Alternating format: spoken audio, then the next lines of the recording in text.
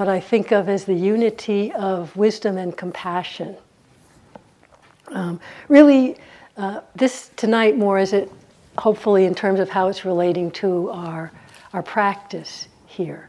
Later, maybe I'll talk more about in terms of action in the world, but here I really want to talk about practice. That our practice, we talk a lot about how it's cultivating wisdom, it's also cultivating compassion.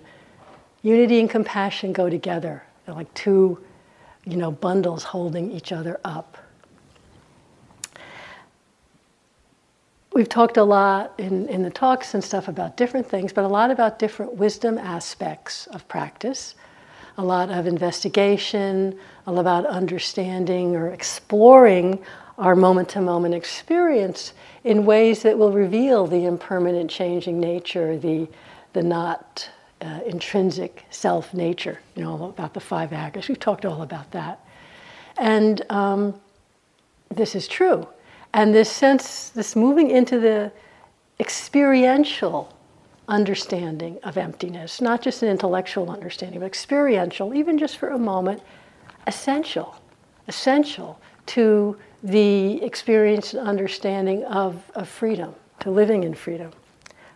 But so often people hear about it, you read about it, you experience it a little for yourself, but often a question that comes up or one's particular response to anatta or no self, or it's just these five aggregates changing back and forth, it's not really inviting. And sometimes if people feel it's either a distancing, alien, just a kind of a disconnect, a kind of a non-caring, kind of just really, scary sometimes too, unsettling, sometimes frightening. Or people think it's veering into indifference, annihilation. If we're just all aggregates coming and going, what difference does anything make? And we sit up here and go, it doesn't make any difference. Mindfulness doesn't care. I think, okay, so that doesn't quite seem whole somehow. It doesn't quite seem complete. And that's true, because that's only half of the equation. Emptiness is completed with compassion. Compassion is completed with emptiness. Or put it together, you can't really separate the two in wisdom, in wholeness. This is from Nyoshul Ken Rinpoche, who was a wonderful Dzogchen master of this. Just died a few years ago. I like this quotation.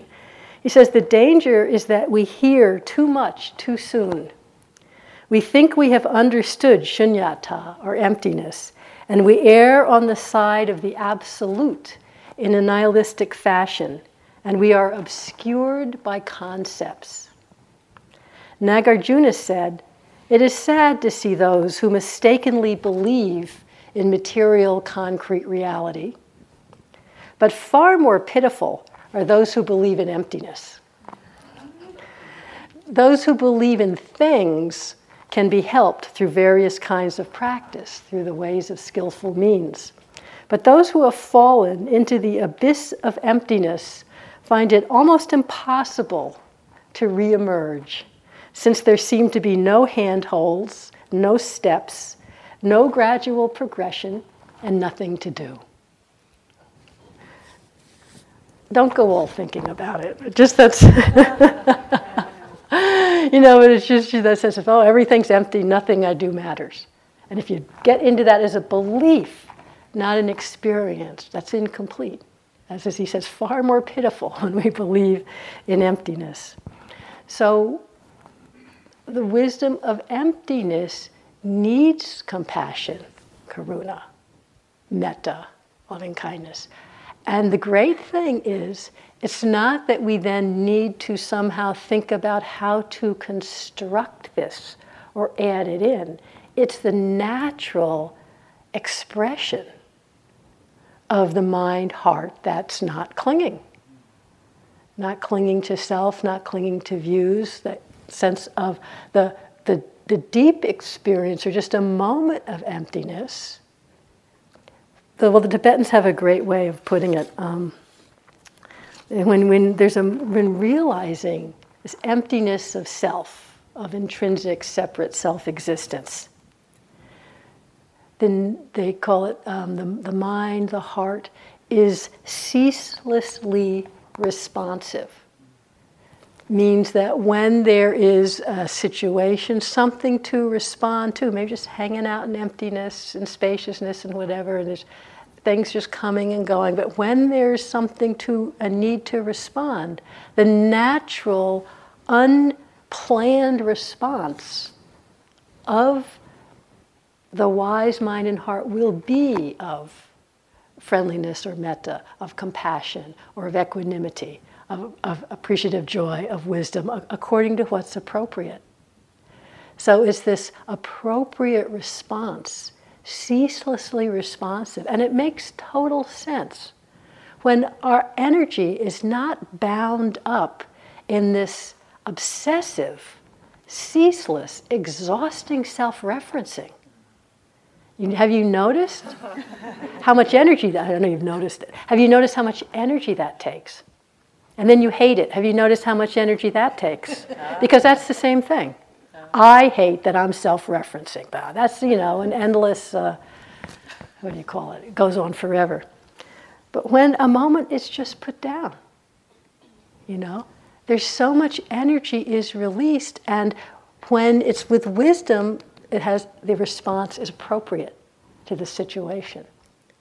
And so compassion also is completed through wisdom.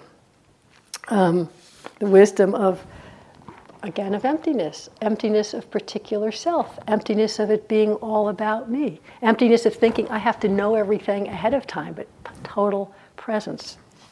This is from the Dalai Lama about this. He's, of course, Mr. Compassion. And he's saying that compassion must arise from our insight into emptiness of inherent self. Because this is where the vast meets the profound. The emptiness of self, the profoundness of compassion for living beings. Only those two, both profound experiential understandings, support one another.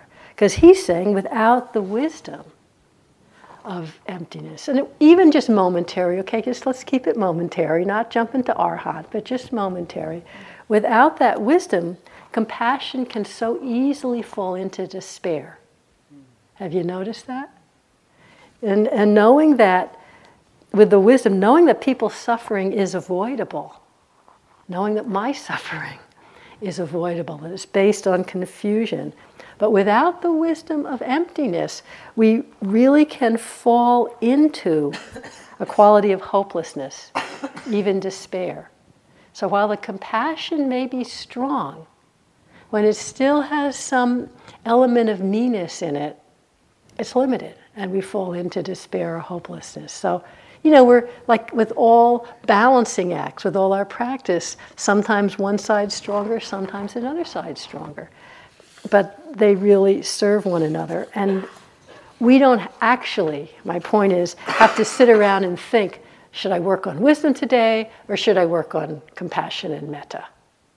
No, you don't have to think about it at all. It's natural. And what we're doing here is cultivating both. And I really hope that's the only point I'm really trying to get across tonight.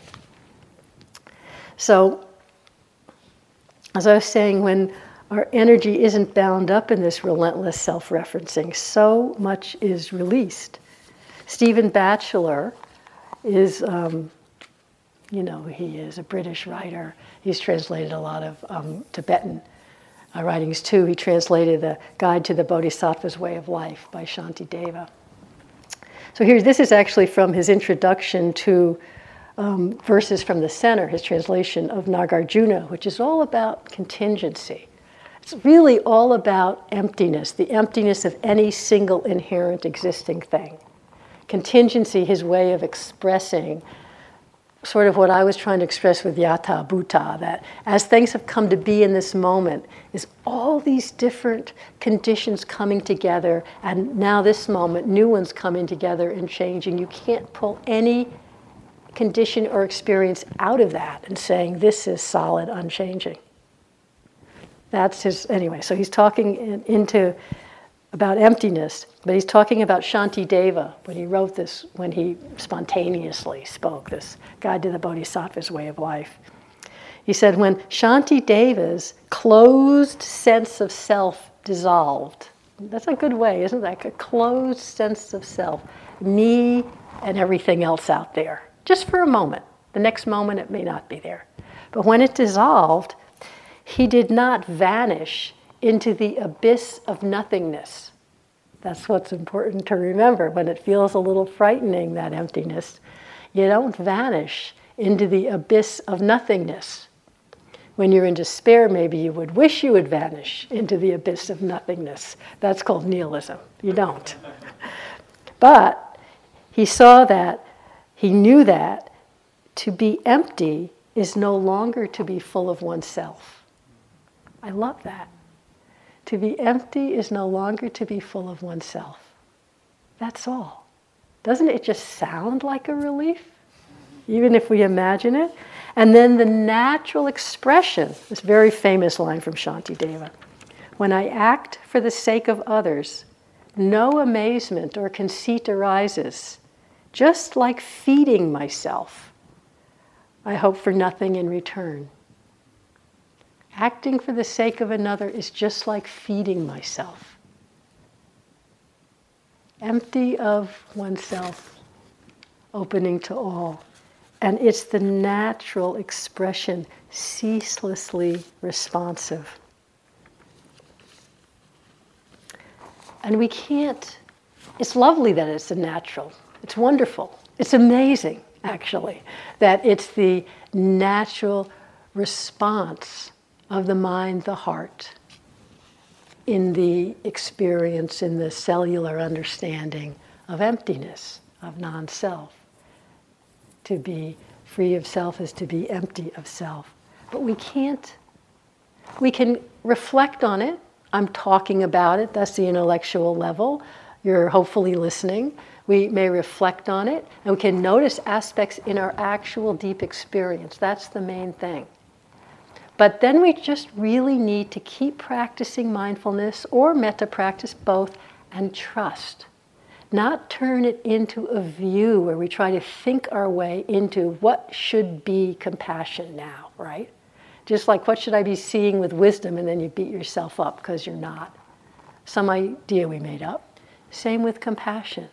We have to trust that the depth of compassion and wise response can arise from no longer being full of ourselves. This example, I've used it before, I really like it. I'm assuming it's true, but you never know anymore. Even when you hear stuff on public radio, you still never know. So I heard this a couple of years ago. They were actually talking about an economic philosophy right after the crash in 2008 and all of that. And they were talking about the economic philosophy of acting in rational self-interest.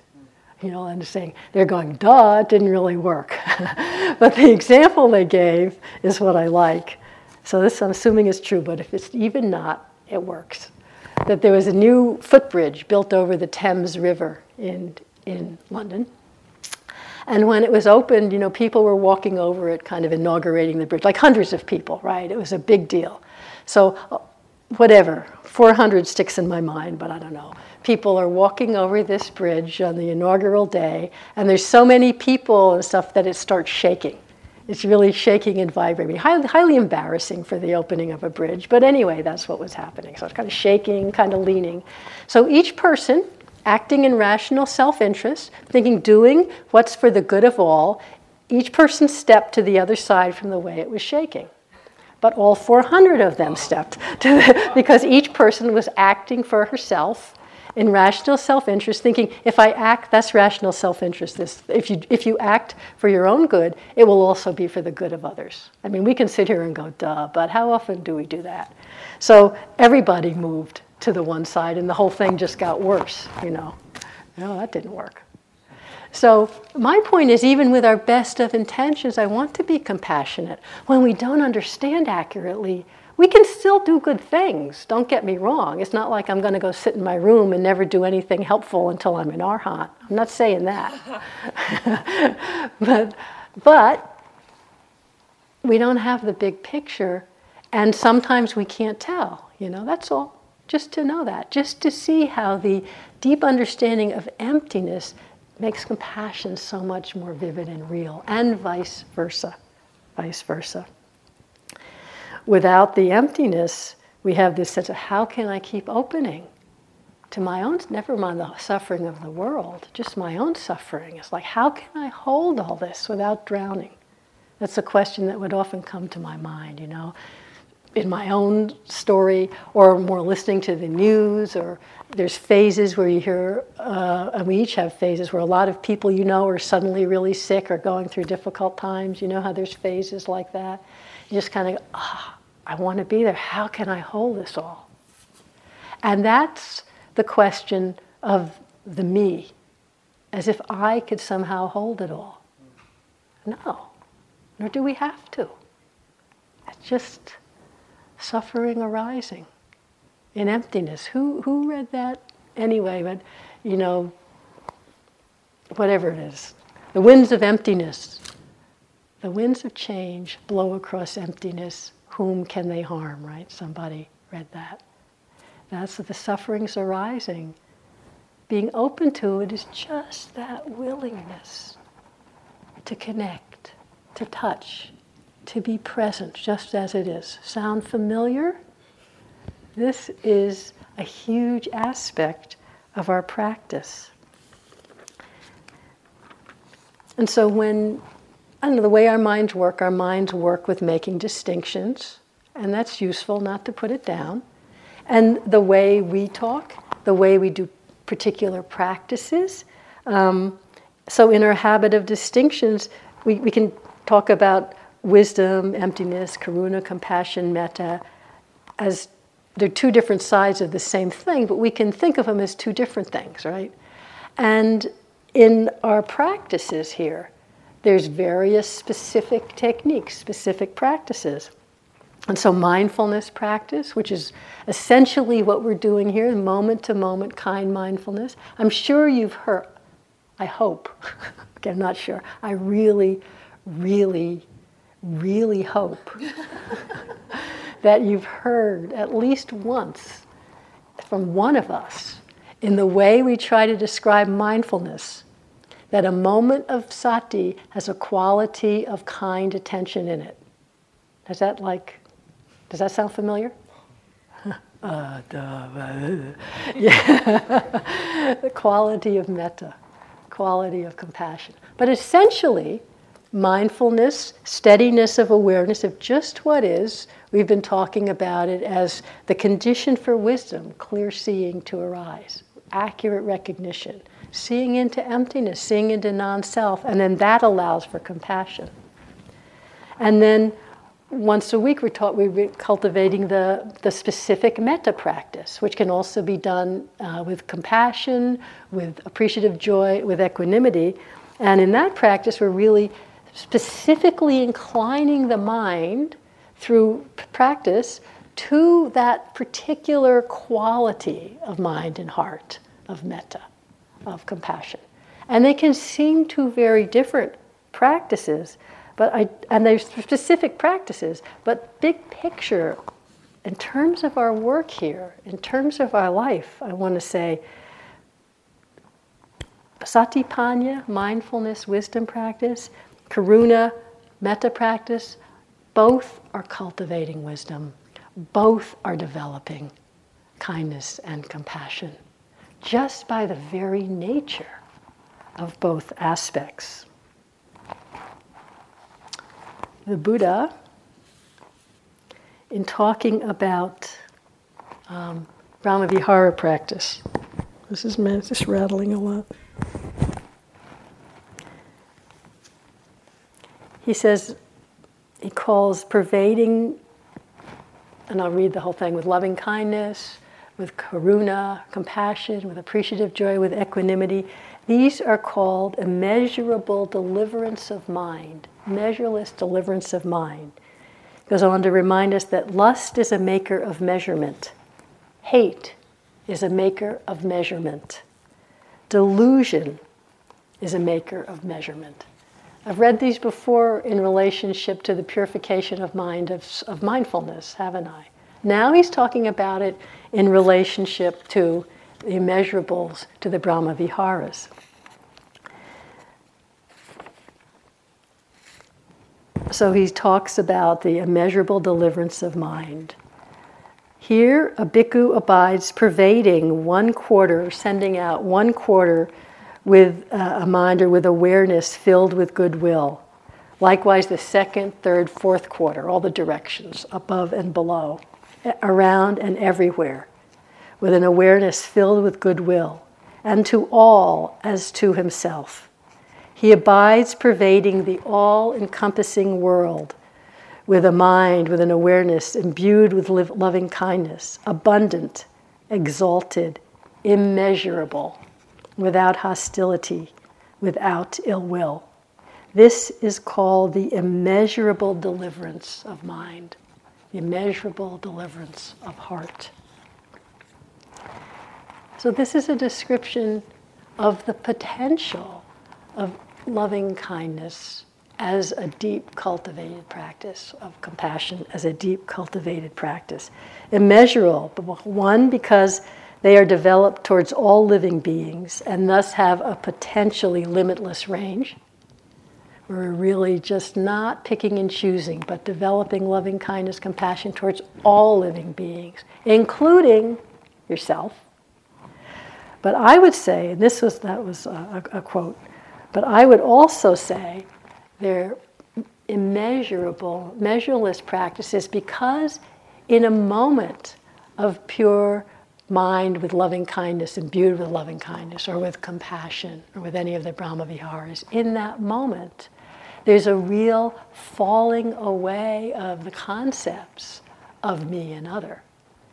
So even though we use in the formal practice, phrases of sending loving kindness to me, to this other person, and visual, we use the relative. We use concepts, of course. But notice, how does it move that there's this potential of loving kindness equally to all beings? Because in that moment of loving kindness, it's not about me cranking up this good feeling in my heart, sending it to you. It's because the separation that comes about through lust, through ill will, through delusion, drops. And so there's the boundlessness. And so these practices also open us to this boundless quality that's empty of self, that's empty of separation. And I know personally for me, a lot of this kind of wisdom has arisen in formal metta practice, which I was thinking for years, no, I'm into the wisdom side. I don't want to do metta, they won't get any wisdom from that. Huge wisdom from seeing the concepts that the mind constructs that we believe that keep us separate.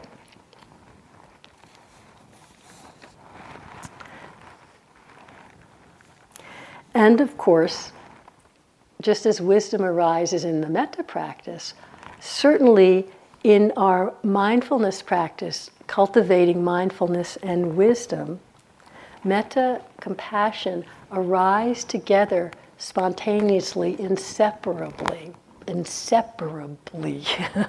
from the ongoing momentum deepening of mindfulness. You can't really separate the two.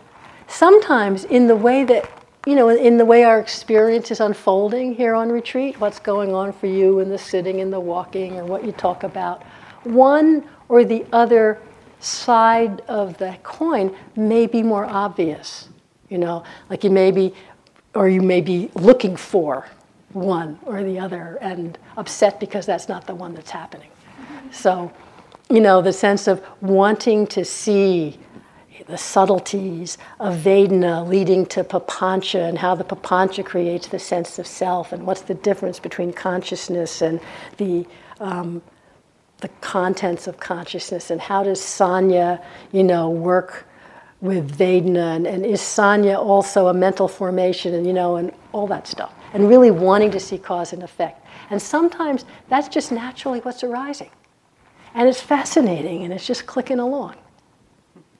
But then there's the other times. Have you noticed? The other times when, as much as you may want to really, yesterday I was seeing this subtle Vedana, and it was so far out. So I'm really going to work on that today, and get to the next level of it. And you wake up, and from the moment you wake up, you are just filled with fill in the blank. Grief, self-loathing, grumpiness, boredom, hunger, self-hatred, loneliness, wanting. You fill in your own blank. So, okay, but this is in the way. How can I get rid of this and get back to that subtlety, And you know where it goes from there. Just spinning, spinning, spinning. And you come and you talk to us and we say, well, it's really important to meet this with kind attention, right? And you think, maybe you don't, but often people go out thinking, right. That's really the second tier, the second-rate practice. When you can't do the real thing, meet what's happening with karuna. It's better than hating it. I guess intellectually I can see that. But underneath we know it's not the real thing, right? So we'll do it until finally this junk goes away and I can get back into whatever it is you think you want to get back to that's giving you so much wisdom. In the meantime, we'll mark time. And I beg you to know, this is not second-tier practice. It's essential. Essential. It's not like, oh, we'll develop compassion because at least we've got something to fall back on. This is essential, part of our waking up. And how do you think compassion develops? You know what I'm going to say, but unfortunately for us, it's true. From the Dalai Lama. How does it develop? Through deep insight into what suffering is. And how does that develop? Dalai Lama. This arises by focusing, by opening into our own experience. Where else? And so it's like if you had set the first step of really opening to compassion is by opening into our own suffering experiences. That's the personal level. But what's far out again is the personal opens to the universal. It opens beyond the personal, and again you're coming into the empty of the small self. This again, the Dalai Lama, he goes on to say that the compassion then strengthens into a sense of empathy to the real experience of connectedness with all beings. And so really, it can happen, not every time, but it can happen that when, with whatever little sati we can muster, some little memory of what is mindfulness, just meet this with kind attention, opening into our own personal suffering becomes the avenue to empathy, to opening into the connectedness of all beings, the emptiness that also is the fullness of caring and compassion for all beings. That's why the difficult times of retreat, the difficult times of life, we don't wish them on anybody, but nobody gets out without them. That's why they're so important,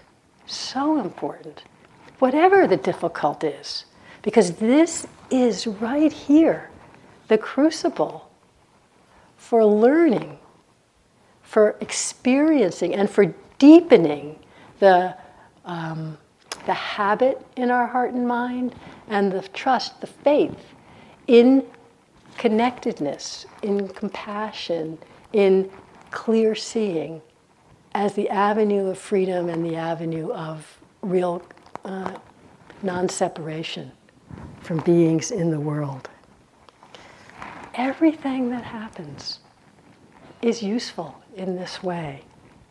Not to get rid of the difficult times, but to really see this is the place. Like Dogen said, if you can't see the truth right where you are, where do you expect to find it? When this goes away? No, right here, right now. Sure, sometimes it's too much for us, of course. Of course. Not having the mind go, okay, open to this suffering, boom, now I'm open to connectedness with all being, compassion, emptiness, la, la, la. Of course not. But just to know that whatever's arising in this moment, in our mind, in our body, is arising due to all the infinite causes and conditions, right? In this moment, the past is out of our control. What's arising now, we really can't make it different in this moment, can we? Do you believe that? No, we're going to keep trying, but we can't. This moment is what it is. How the mind and heart meets this moment is the creation of present moment, present moment habits.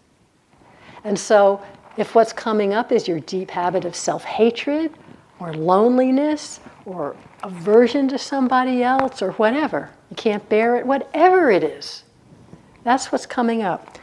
How we meet it with that, just that intention of clear mindfulness, that's actually an intention of wisdom and compassion. Oh, it's like this. Not that it goes away or that we understand or anything, just that connectedness.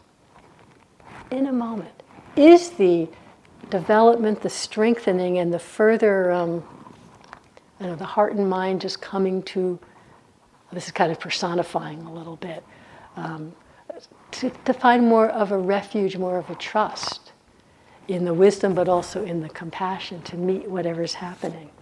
And far from weak, it's maybe the most powerful. It gives so much strength. Chogyam Trungpa wrote once that true fearlessness comes from the tender heart. From the tender heart, not when we're close and fighting and warrior, the tender heart. Just touching this, so tender. And we don't need to be afraid of touch. Even U Pandita, Mr. Warrior himself, but he told me once when I was in an interview with some horrible thing going on, I don't even know what, didn't matter. And he said with so much compassion, I always felt so much compassion from him, he said, with mindfulness, with awareness, you don't have to be afraid of anything. I think they're both the same. The tender heart is where true fearlessness comes. That's the compassion way of looking at it. With awareness, with mindfulness, you don't need to be afraid of anything because mindfulness can hold it. Two different ways of expressing the same thing. Sogyal Rinpoche said, the times when you are suffering can be the times when you are open. And when you are extremely vulnerable can be where your greatest strength lies. When you can say to yourself, even for a moment, I'm not going to run away from this suffering. I want to use it the best, richest way that I can. So maybe I'll become more compassionate, more helpful to others. Suffering, after all, is what teaches us about compassion. If you suffer with awareness, I'm saying, with tenderness, you know how it is when others suffer. And if you're in a position to help others, it is through your suffering that you will find the understanding and the compassion to do so. This is not, a second-tier aspect of our practice. It's just as much about the courageous presence, the courageous opening to what is, as mindfulness is. And I just want to share a story from the world, but about the power, the incredible courage that comes with this deep understanding and commitment of non-personal love to really meet suffering in a different way, in a way that I could never imagine from my own ideas. So this is, it's really about two people. One, Jim Lawson, who I haven't met him, but he's one of my heroes, older man now. He's an African-American minister, and in the 50s, he was very really committed to the practice of nonviolence. He went to India and studied with followers of Gandhi. Gandhi would have died not that long ago. Very committed. So much so that in the Korean War, he went to prison as a conscientious objector. And he said he could have gotten out of prison because he was a minister, but he didn't feel that was fair if other conscientious objectors had to go to prison. So he's like a guy who really walks his talk.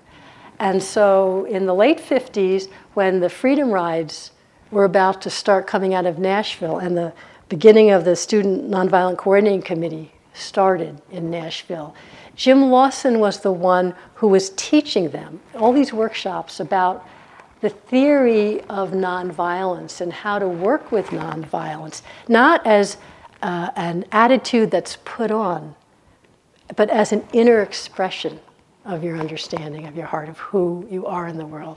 As Martin Luther King said, nonviolence means you not only don't shoot a person, but you refuse to hate a person. So what I want to read, though, comes from the biography of John Lewis, who was one of the original Freedom Riders, one of the young students in Nashville, who was later the head of SNCC. And so this is from his autobiography now. He's been a congressman from Georgia, I don't know, since '88 or something like that. So he's talking about, this is just what he's writing in his biography, about their first marches, but it's really about metta and compassion and courage. So he says, suffering puts us and those around us in touch with our consciences. But suffering can be nothing more than a sad and sorry thing without the presence on the part of the sufferer of a graceful heart, an accepting and open heart, a heart that holds no malice toward the inflictors of his or her suffering. This is a difficult concept to understand.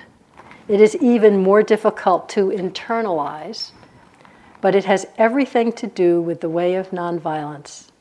We are talking about love here, not romantic love, not the love of one individual for another, not loving something that is lovely to you. This is a broader, deeper, more all-encompassing love. It is a love that accepts the hateful and the hurtful. It is a love that recognizes the spark of the divine in each of us, even in those who would raise their hand against us, those we might call our enemy. This sense of love realizes that emotions of the moment and constantly shifting circumstances can cloud that divine spark. Pain, ugliness, and fear can cover it over, turning a person toward anger and hate. It is the ability to see through those layers of ugliness, to see further into a person than perhaps that person can see into himself, that is essential to the practice of nonviolence.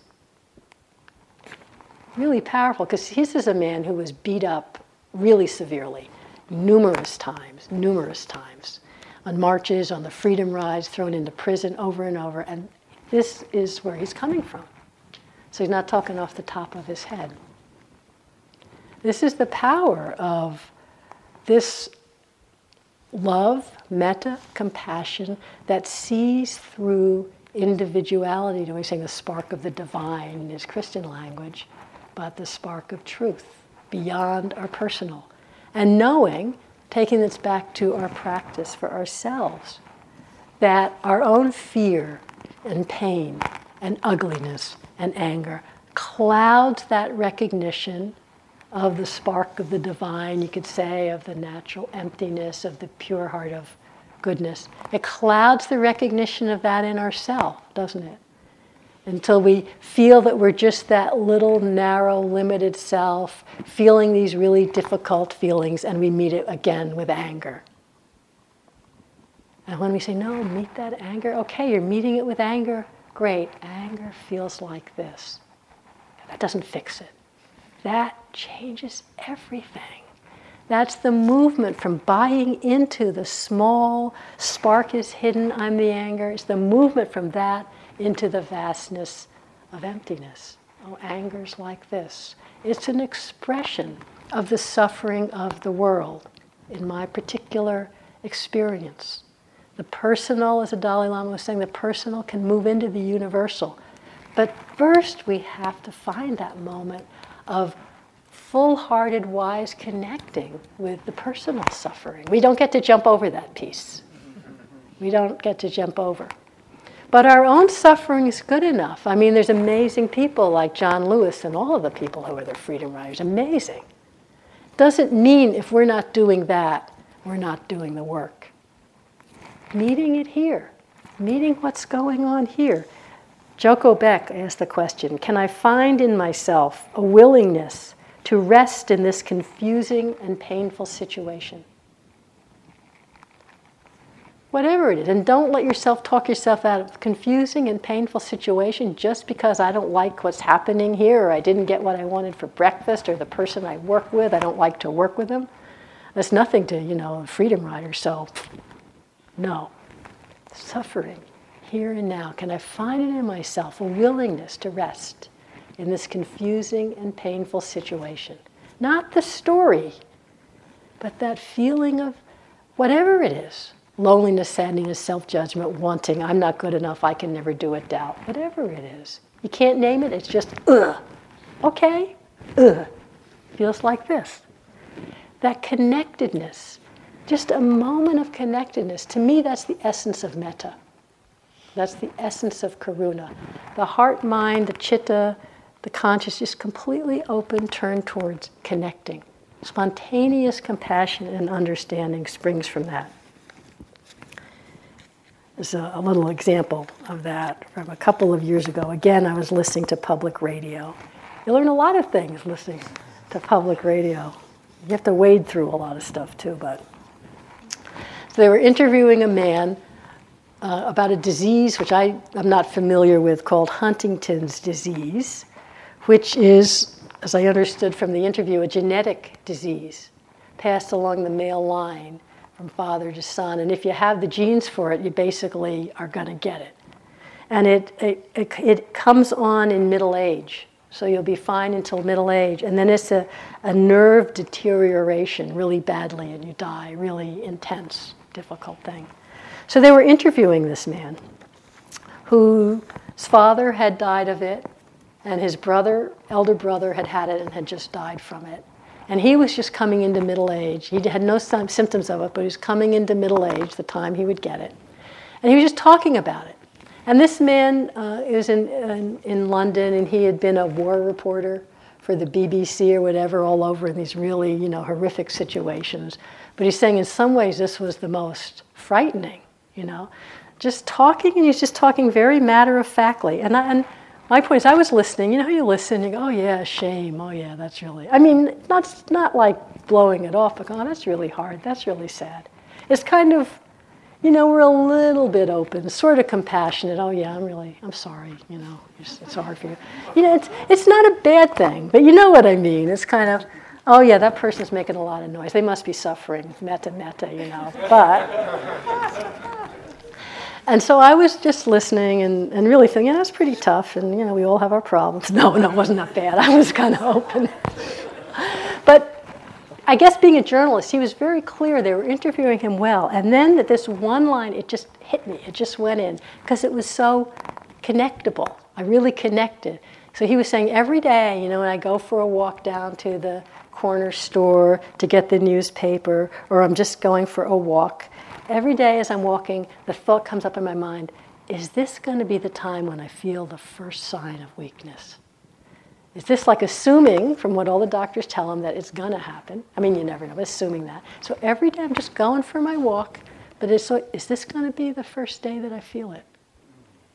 And just the I don't know, something about that so accessible, isn't it, as an experience, like, whoa.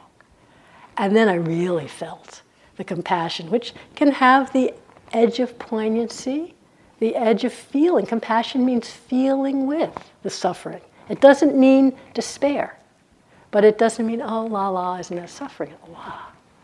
And really, I felt so clearly that that's That's my situation. It's all of our situations. We may not have such a clear forewarning of this is the thing that's going to get you, which it still might not be. But for all of us, really, every day, it's true as I'm taking a walk. I'm not saying take your walk, go, is this the time I'm going to have a heart attack? Is this the time? I don't mean that. But the unknown, the not knowing. And in fact, as Spring talked about with impermanence, yeah, all of us. Is this the time? Is this the plane ride that the plane's going to go down? I don't know. I wake up in the middle of the night in some weird state. I never used to think this before, but now I think, well, what if this is like a stroke or something? And I don't get scared to go, wow, I want to really be here. Well, that's really all of our states. But what opens into compassion is just that open-hearted connectedness, like listening, right? Just like mindfulness is like listening to our mind, listening to our body, just that subtle quietness of hearing. And compassion, karuna, metta really is too. Just listening. I read a lovely quotation from James Baldwin, the writer, who said, an enemy is someone whose story we have not heard. So coming back to ourselves, those aspects of your experience that at times are the enemy, just listen, hear its story. I don't mean the whole story of your life and this and the third grade and your mother. Maybe that comes with it. But just let it exist in your loving awareness right now. Grief feels like this. You don't have to do anything about it. Just that gentle touching of it. Let it tell its story, just how it is now. Self-hatred, doubt, whatever it is, just bearing witness, courageous witness to the suffering of the world in the particular form of my story of loneliness right now. And it starts with me, but that's okay. As we're able to be with, for example, my loneliness, at some point, either you don't even realize it, but you're with a friend who's like in some feeling so lonely, and you can, yeah, I know what that's like. You don't have to fix it. You can be there with them. Have you ever had a period where you're really sick or really suffering and something, a loss or whatever, and people care, they want to help, but you get the difference between someone who wants to help, i.e. make it go away, which can't be done, or who's been there before and can just sit with you and be with you while you tell your story or cry or whatever. To me, it's a vast difference. How do we know it? From being with ourselves. From being with ourselves. So sometimes it manifests in that way later with a friend, a person, or anyone who's suffering. Sometimes it actually occurs as we're sitting here, being with what's going on. It's not our natural tendency, and we've talked about that a lot in terms of the Vipassana, haven't we? The tendency to flee from the unpleasant. Of course, when we say just, hear the story of the suffering state, and the mind goes, hey, I don't want to make friends with my violence. I would like it to go away. Thank you very much. But remember, it's that connection. It's that connection that opens us to the truth. Ajahn Sumedho has a lovely, I like it anyway, way he describes metta. Metta in connection with the difficult. Because metta, the proximate, the immediate cause for a moment of metta to arise is focusing on the good. That's why we start in the easy way. But it doesn't just stay with the good. Metta isn't, I like this good part of you, but that part has got to go, right? Or we couldn't get, it spreads out and includes everything as a mental state. It's a beautiful state. And so it starts by seeing the good, and then it includes everything. So Sumedho says, with metta, one is not blinding oneself with an ideal. So, everybody's lovely, everything's lovely, you're so lovely, may you be happy, No, you're not blinding yourself with an ideal. It sees more clearly. Instead, one is witnessing the unpleasantness in a situation, in a thing, in a person, or in oneself without creating anything around it. That I love. That is the emptiness of wisdom. Just witnessing, that tender witnessing the unpleasant, let's say, in ourselves, without creating anything around it. Not a story about how useless you are, not a getting into all the memories of how it should be different, not a story about I can't bear it, not a story of again for the 4,000th time, not a fear where it's going to go, oh, this is unbearable. That's just it. Don't create a story around it. Unbearable. Although, as you know, Sumedho has this great line about when he was practicing in Thailand, and he says sweating through his robes in the hot season, and believe me, it's pretty much over and over for years. You think, I just get to the point where I say, this is unbearable. I can't bear this another instant. And then I would see that I could. That's what I love. It's actually one of the lines I say to myself. I'm going, I can't bear this. And then I get, well, what actually about this moment can't I bear? I get interested. So far, I've never been able to find what it was, because that was a mental state. I can't bear it. What? Well, I don't like how my knee feels. You know? Grief is really unpleasant. Okay. Look and see. We can bring humor in. What helps us be present?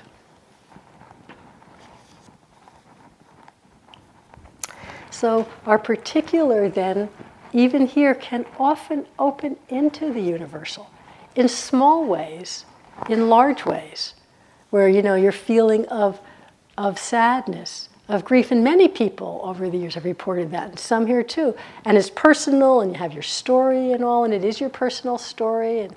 And suddenly, there's a moment when they really open into the grief, the sadness, the loss, and suddenly it's like, whoa, this is experienced by everybody at some point. Everybody.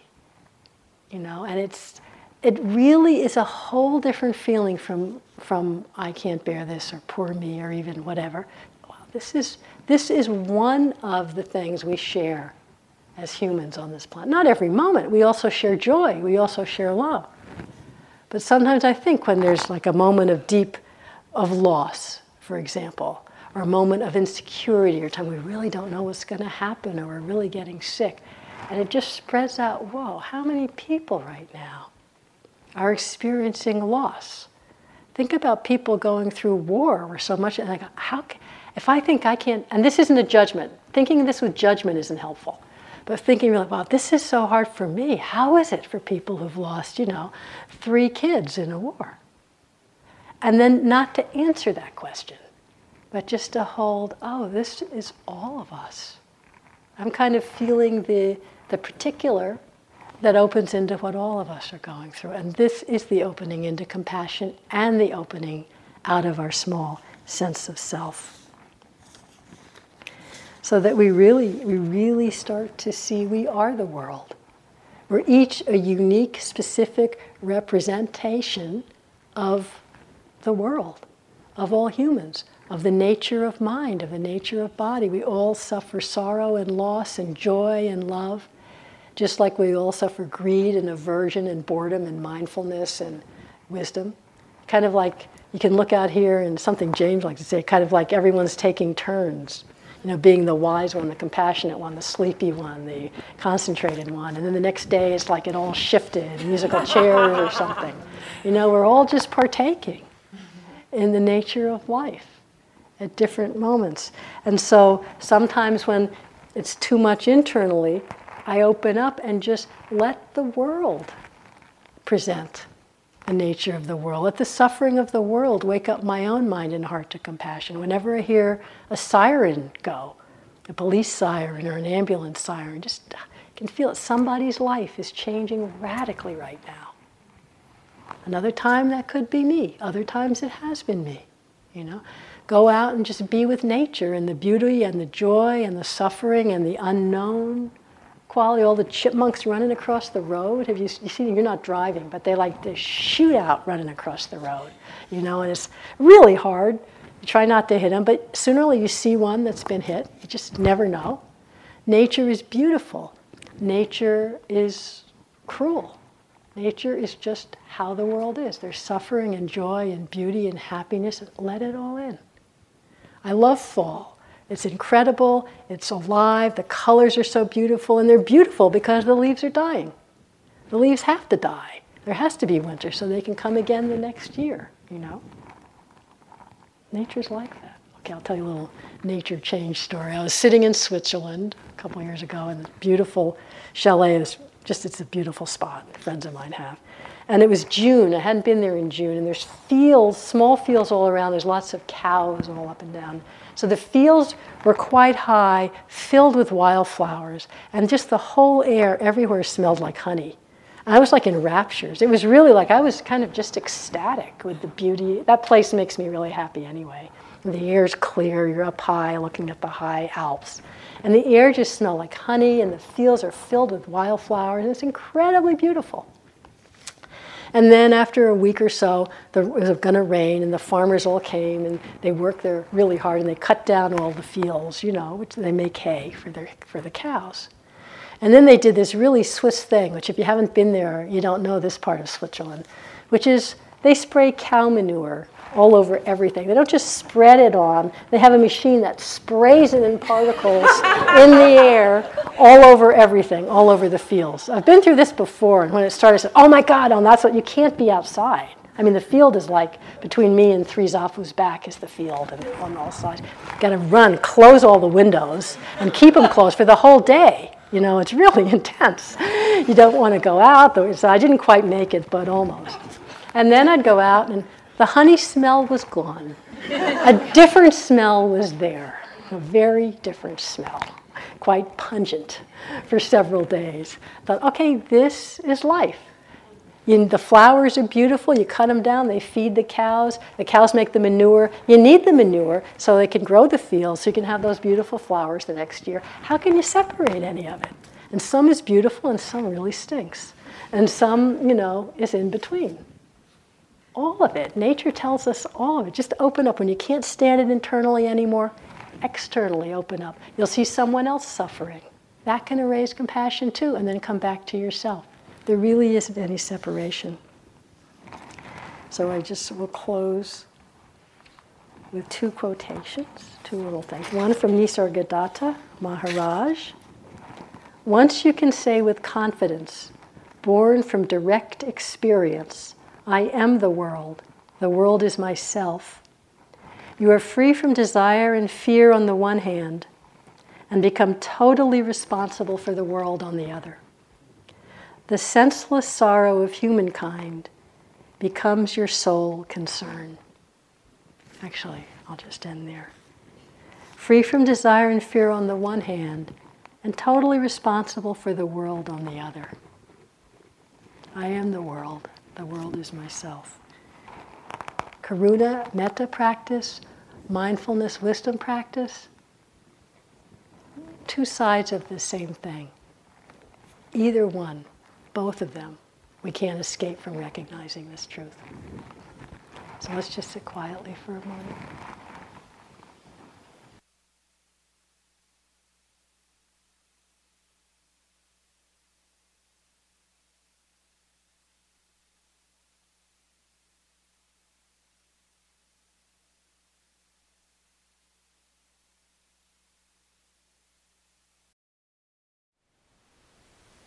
Thank you for listening.